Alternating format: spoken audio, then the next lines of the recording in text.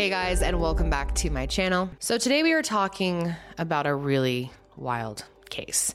And we are talking about a woman who has many different names, so you're gonna have to try your best to keep up with this one. And there's a ton of information to go over here, so let's just jump into it. So, Laren Renee was born January 20th, 1966 in Attleboro, Massachusetts to her parents Jesse and Jackie Sims. Laren, her siblings, and her parents moved to Brooksville, Florida, where she spent the majority of her youth. Now, information about Laren when she was younger is quite limited, her early life.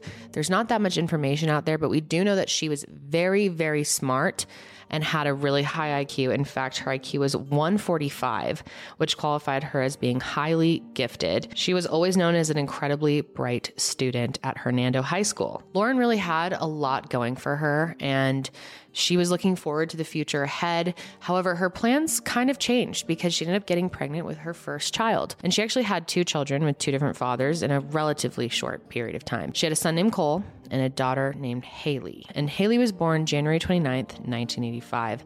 When it comes to Cole, however, there really isn't much information about him or what role, if any, he had in his mother's life. Her daughter Haley was different. She actually grew up in her mother's care.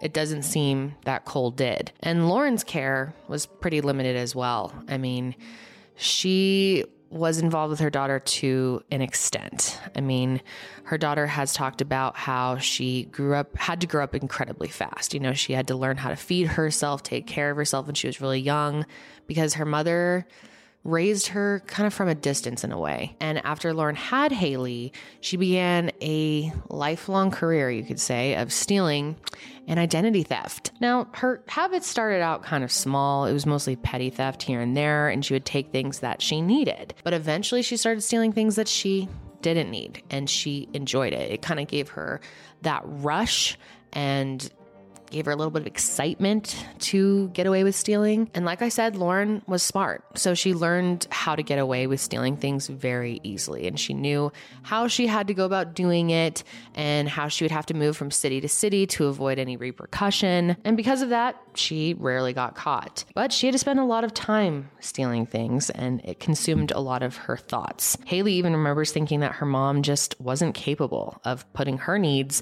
before her own. She was never able to provide a stable place for Haley to grow up in, and Haley's entire childhood was spent on the run, which, as you can imagine, was incredibly difficult for her and very, very stressful. And Haley was used to that from a young age, constantly knowing that her mom had to get up and leave. Like every 6 months, she would get caught or something would happen and they would have to move to a new place. And Haley sadly got used to that. Haley even said that she remembers feeling like something bad was chasing them everywhere they went, but she never really knew what it was. I mean, she was too young to understand what was happening, but even though she knew something wasn't right with her mom, she did love her. And she tried to make her mom's life easier by behaving and taking care of herself for the most part. And at some point, Haley even began balancing their checkbooks. That's right.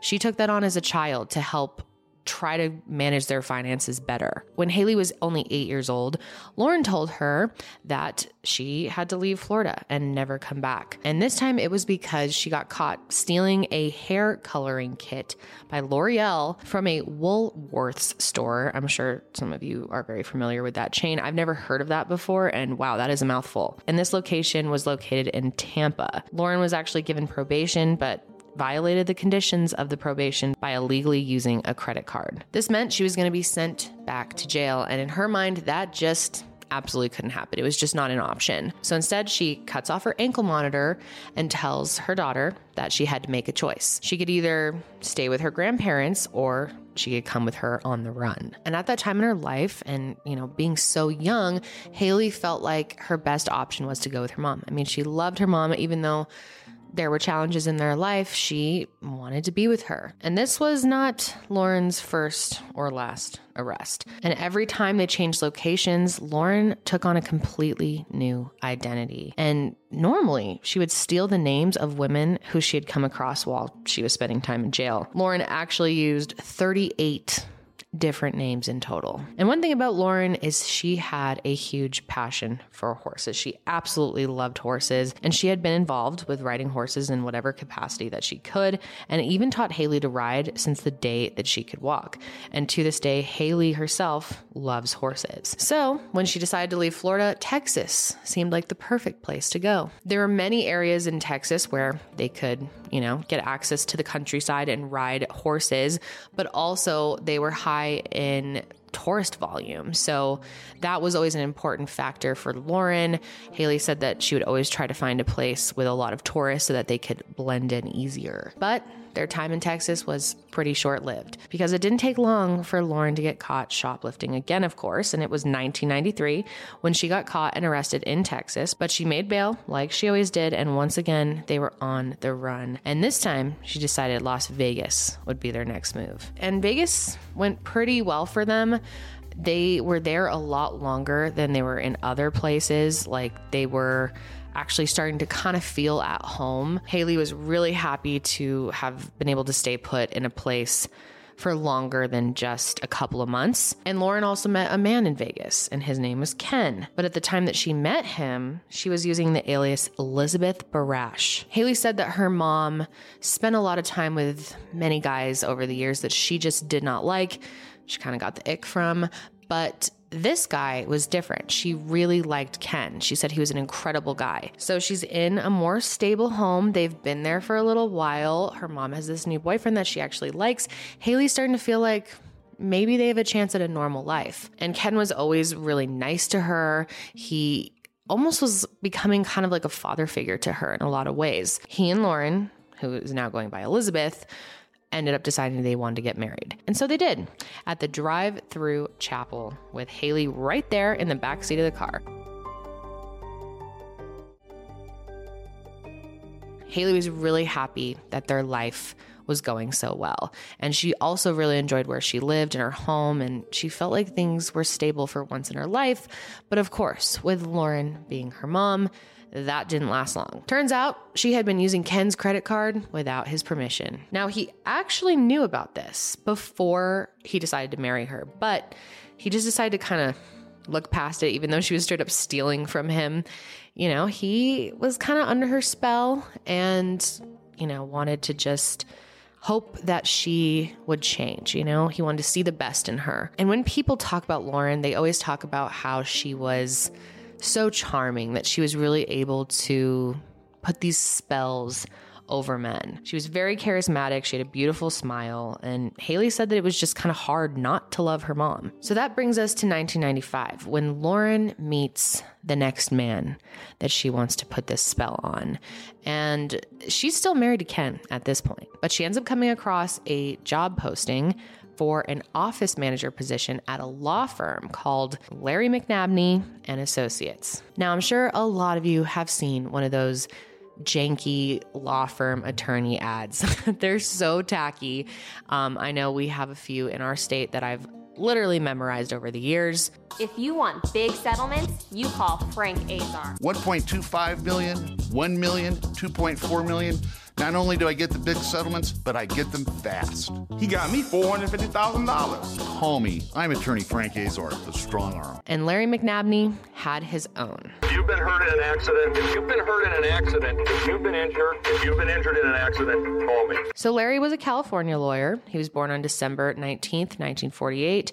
And just like Laren, he was very smart from a very young age. And one of his closest friends from law school said that on his worst day in court, Larry was still 99% better than all of the other lawyers. People say that he was very funny. He could always put a smile on your face, make you laugh. And Larry was also known as being very generous to the people that he loved. Because of his financial success as a lawyer, he'd always pay for his friends when they'd go out to get a drink.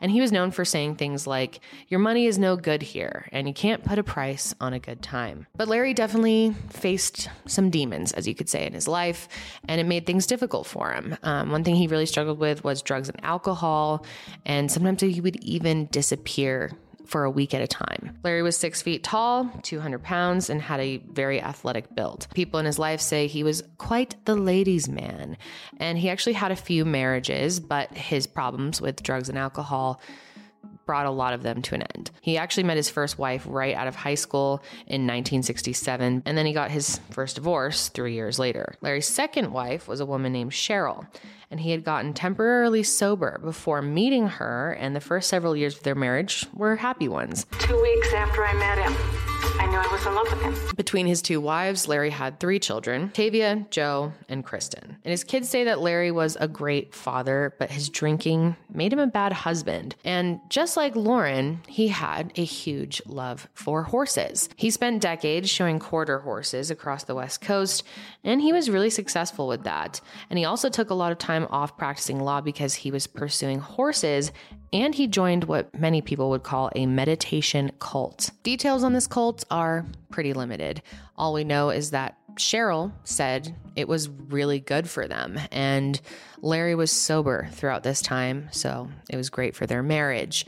But eventually, he went back to practicing law. And by 1991, his business was more successful than it ever had been, and at its peak, he was making upwards of $300,000 a month. Cheryl said that being in this world wasn't good for him, and he eventually turned back to drinking. And she also said that he was starting to get really caught up in the money.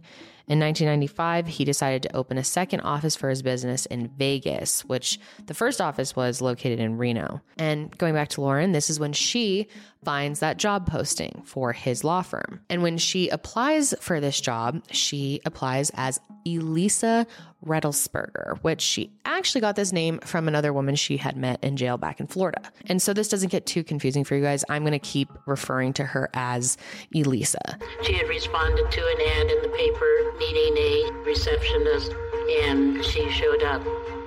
And she came in with a sob story.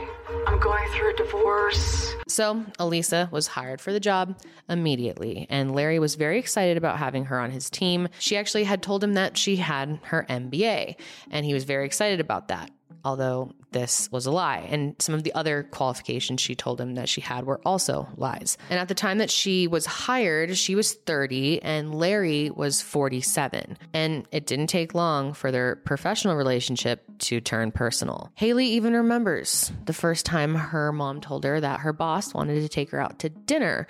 And she thought it was weird, even though she was young, because her mom was still married. In fact, Larry was still married. And of course, just like the classic story, Larry and Elisa both end their marriages to pursue a relationship with each other. And Haley, like I said, loved Ken, and he was something stable and good in her life.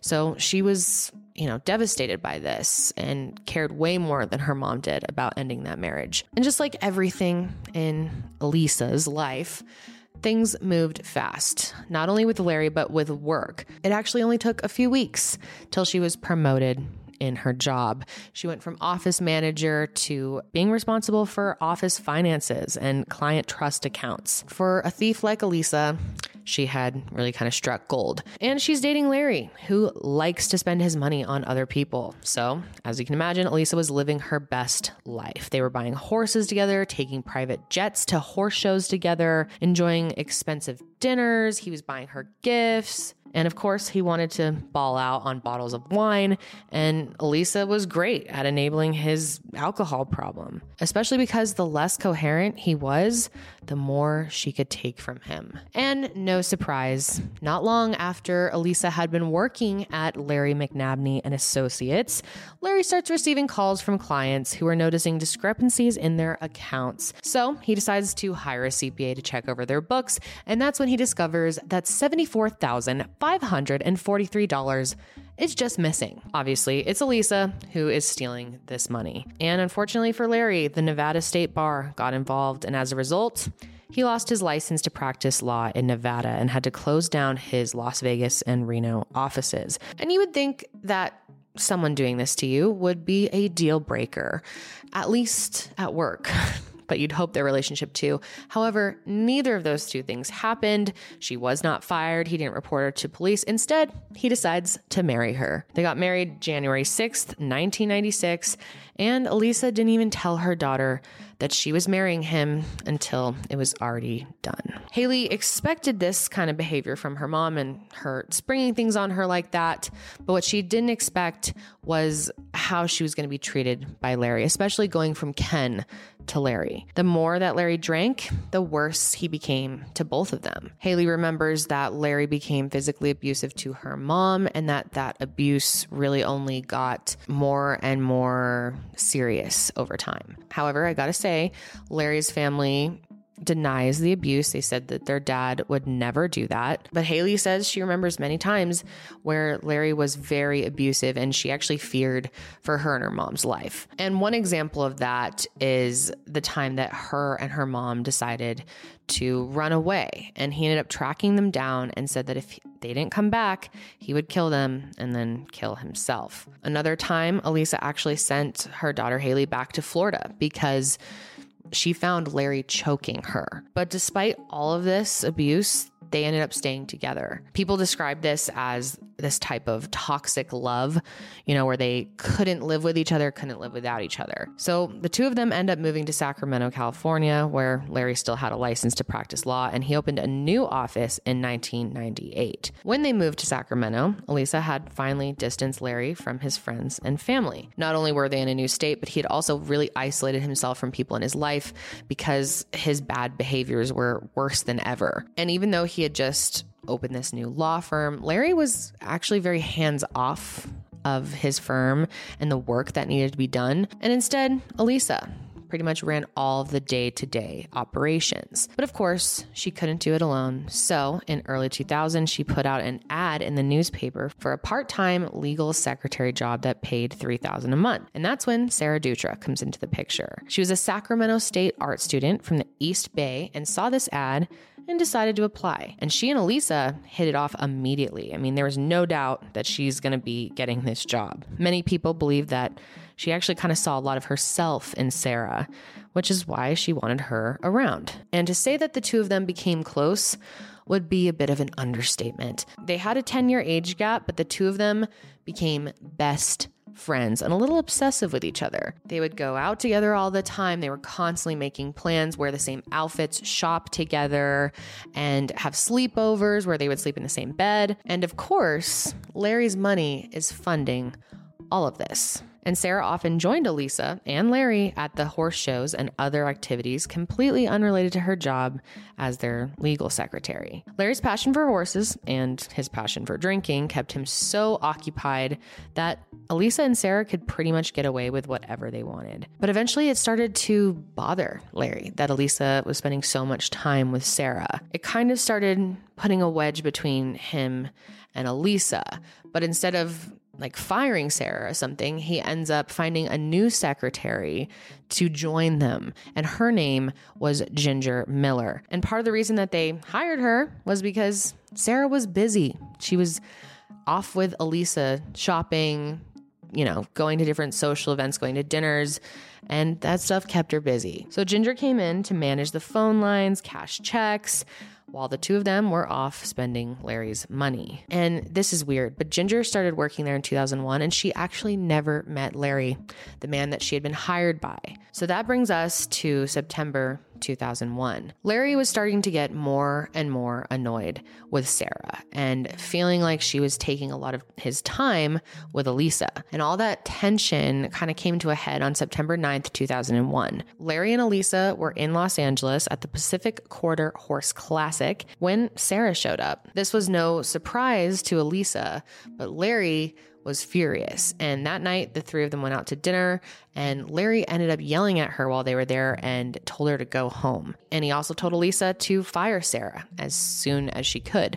But that was not going to happen because Elisa loved Sarah. I mean, she was incredibly close with her. And if one of them had to go, it certainly wasn't going to be Sarah. And so she came up with a plan quick.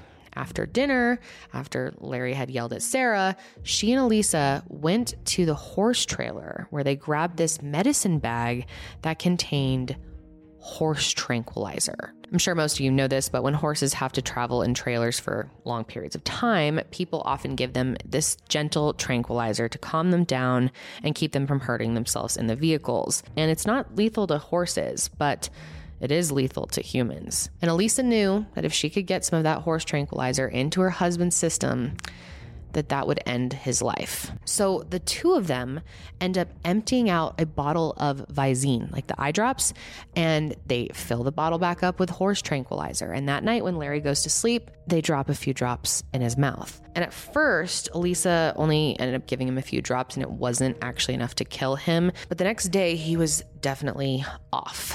It was September 10th, 2001, and people at the horse show noticed that something was different about him. He was making a lot of mistakes out on his horse, and people knew how good of a rider he was, so it didn't make a lot of sense. Some people thought maybe he was sick or drinking, and he actually did too. He thought he was sick. So that night, instead of going out to dinner, he collapsed on his hotel bed. And that's when Elisa and Sarah decided to give him what they thought was a lethal dose of the tranquilizer. Then the next morning is September 11th, 2001. We all know what happened that day.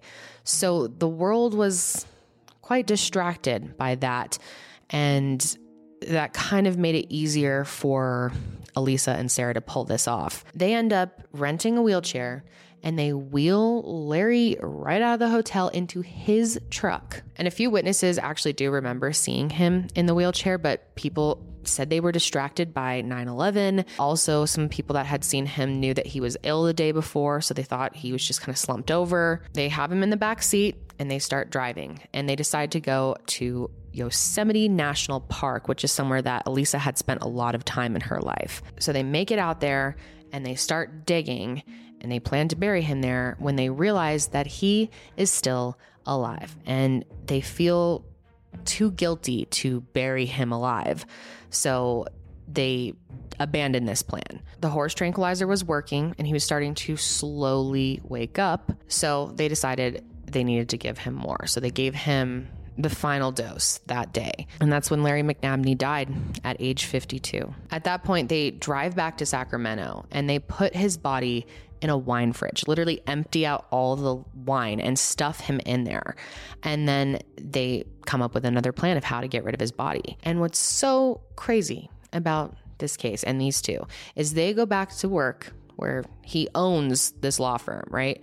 And they pretend he's still alive, mostly so that they wouldn't have to deal with people asking questions. They could figure out what to do, but also because they wanted to continue spending his money. So remember, they have a new secretary that works there named Ginger, and she had never actually met Larry. And she wanted to meet him at some point. I mean, she had just started working there, and of course, she was not going to be meeting him. So Elisa starts telling her that he'll show up eventually. He's at a golf tournament. He's doing something with his horses. He's out with friends. She made up so many things. She even said he was at a yoga retreat. Sometimes she would just say things like, oh, you just missed him. He was just here. And so it didn't really strike Ginger as very odd, and she had no reason to not believe her. But she did take note that Elisa and Sarah seemed extremely close. She also noticed how much they liked to dress up, and they always had fancy new clothes, and they were always shopping and buying very expensive things from expensive stores. And there was actually a short period of time where Ginger said she kind of felt like she was in with them, like kind of a little part of their girls group. That's because they had to make her feel good at her job to keep her from questioning where Larry was. They kept just making up stories about different places that Larry was, why he wasn't coming in ever. And it wasn't just Ginger that they had to lie to. They also had to lie to his kids, to his clients. People were starting to notice that Larry hadn't been seen in a while. And of course, they could also lean heavily on his addiction and tell people that he had kind of disappeared for a few days here and there, which is something that he would do. And part of Ginger's job was to tell people where Larry was, and she'd have to tell them all these excuses that she was getting from Sarah and Elisa. And eventually she just started to get suspicious after weeks of doing that. And when they first returned from that horse show on September 12th, knowing what else happened over those days, Ginger was asked to transfer money from Larry's work accounts to an account owned by Elisa. And that made her really suspicious when she started thinking back on that. But one day in late November, she decided that she had to do something. I mean, it was getting so weird. And what really got her was that Elisa threw a fit when she got a letter in the mail stating that Larry's license to practice law in California had expired. And of course, that's because this meant she wouldn't be able to take money from any of their clients or get any new clients. Obviously, Ginger didn't know exactly what was up at that time, but the way that Elisa reacted, she said, just said it all to her. She knew that something was very off because she was, just devastated getting this letter. She was so upset, so mad, and seemed incredibly stressed about it when it was Larry's law license that had expired. So eventually on November 30th, Ginger has had enough. She knows something's going on. She's not exactly sure what, but she knows there's something. So she goes to the local police station and lets them know. And she actually told them that she thought Larry could be dead and that she felt like Elisa and Sarah had something to do with it. She explained to them that she was in charge of moving money from Larry's accounts to Elisa's, and she also had to cash checks she had written with Larry's forged signature. But ultimately, police, of course, need physical proof that, first of all, the murder happened, but also any illegal activity. So they sent Ginger back to work and they told her to keep gathering information on them while police began to investigate and search for Larry. The first thing that she did was collect names and numbers of some of Larry's clients who were used to talking to him a lot. And the police called them and interviewed them, asked them, when they last spoke to Larry, what their last conversation was about. And everyone that they spoke to hadn't seen or heard from Larry in weeks. Ginger spent all of December and the beginning of January keeping track of what Elisa and Sarah were up to. And meanwhile, Elisa had been selling off all of Larry's assets so that she could take the money and run. And by January 2002, she had already pocketed approximately $500,000. Eventually, Elisa started getting suspicious that people were onto her. So one morning, January 11th, 2002, she calls Ginger into work and tells her she needs help moving all of her stuff. And that's when she tells her she's moving to Arizona and she would need help packing their trailer. And of course, Ginger agreed to help, but on her way to help Elisa pack up her stuff, she ends up calling the police. They had taken separate cars to the trailer, so Ginger knew that Elisa would be a few minutes ahead of them. So Ginger's helping her pack up her things. She knows the police are hopefully on their way. And Elisa must have kind of caught the vibe. I mean, something about Ginger's behavior must have tipped her off because she decided it was time to get the hell out of there. And by the time that police arrived, she was gone. She was off in her new red Jaguar XK8. But she wasn't able to escape with everything because in her rush to avoid police, Elisa left behind the horse trailer that contained a very detailed history of her criminal past, including a 114-page rap sheet. That's right, guys, 114 pages of history. So that's when police ramped up their investigation big time. And they also figured out her real name was Laren Sims. They actually tracked down the real Elisa, who, like I said earlier, Laren met while she was in jail. And this Elisa confirmed that Laren was actually the person who they were looking for. So with Elisa, Laren on the run, they have to turn to her business partner, Sarah, who was expecting to run away with Elisa, but Elisa clearly had other plans and left without her. Instead, she ends up telling Sarah to meet her at the airport that morning. She said they were going to go to Arizona for a horse show and that there would be a ticket there just waiting for her at the airport. But when she arrived, surprise, surprise, there was no ticket and Elisa was nowhere to be seen. Turns out Sarah had also been fooled by Laren Sims. And of course, she was angry that she had just left her like that. I mean, they were best friends.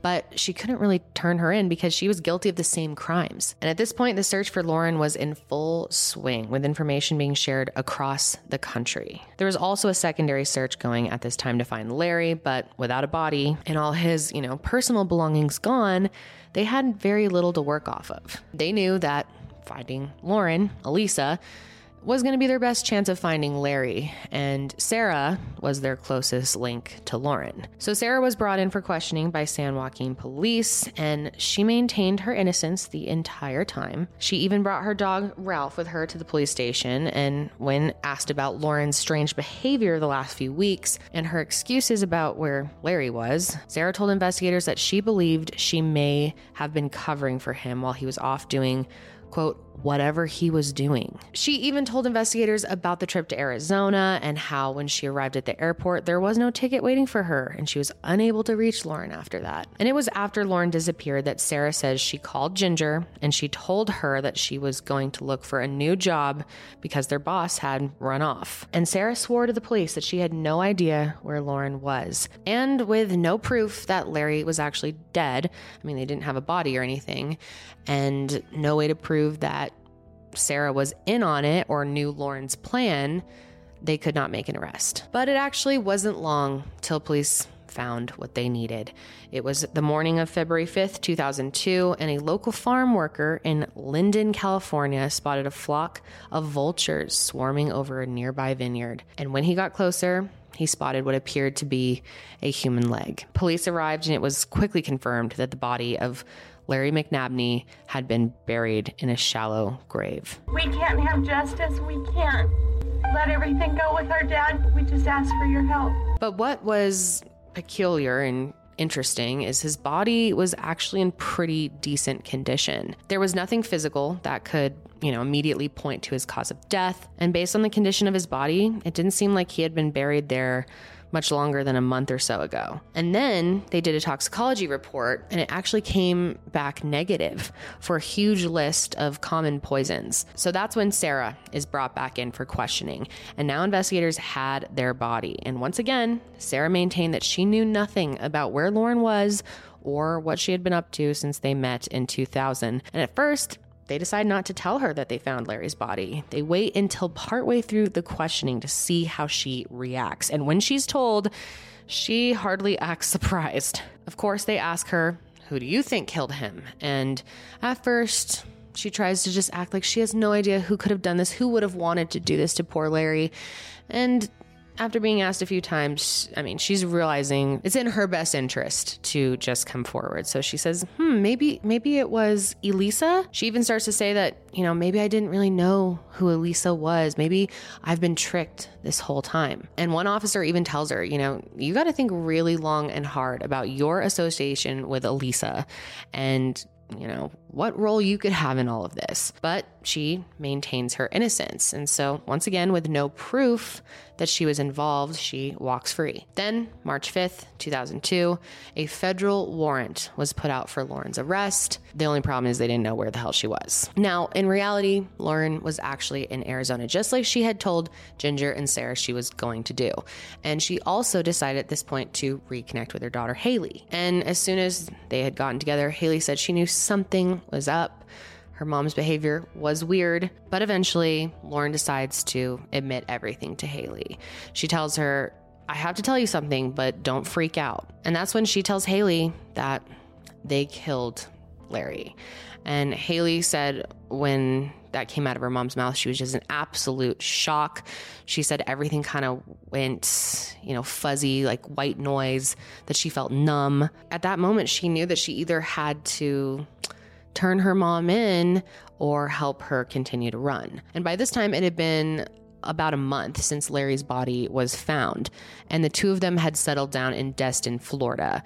And at this point, Haley was done running. She decided when they got to Florida that she was going to stay put there no matter what her mom decided to do. Because up until this point, while they were reconnecting, the two of them were on the run together. But she said there was something about the way her mom spoke that made her really nervous.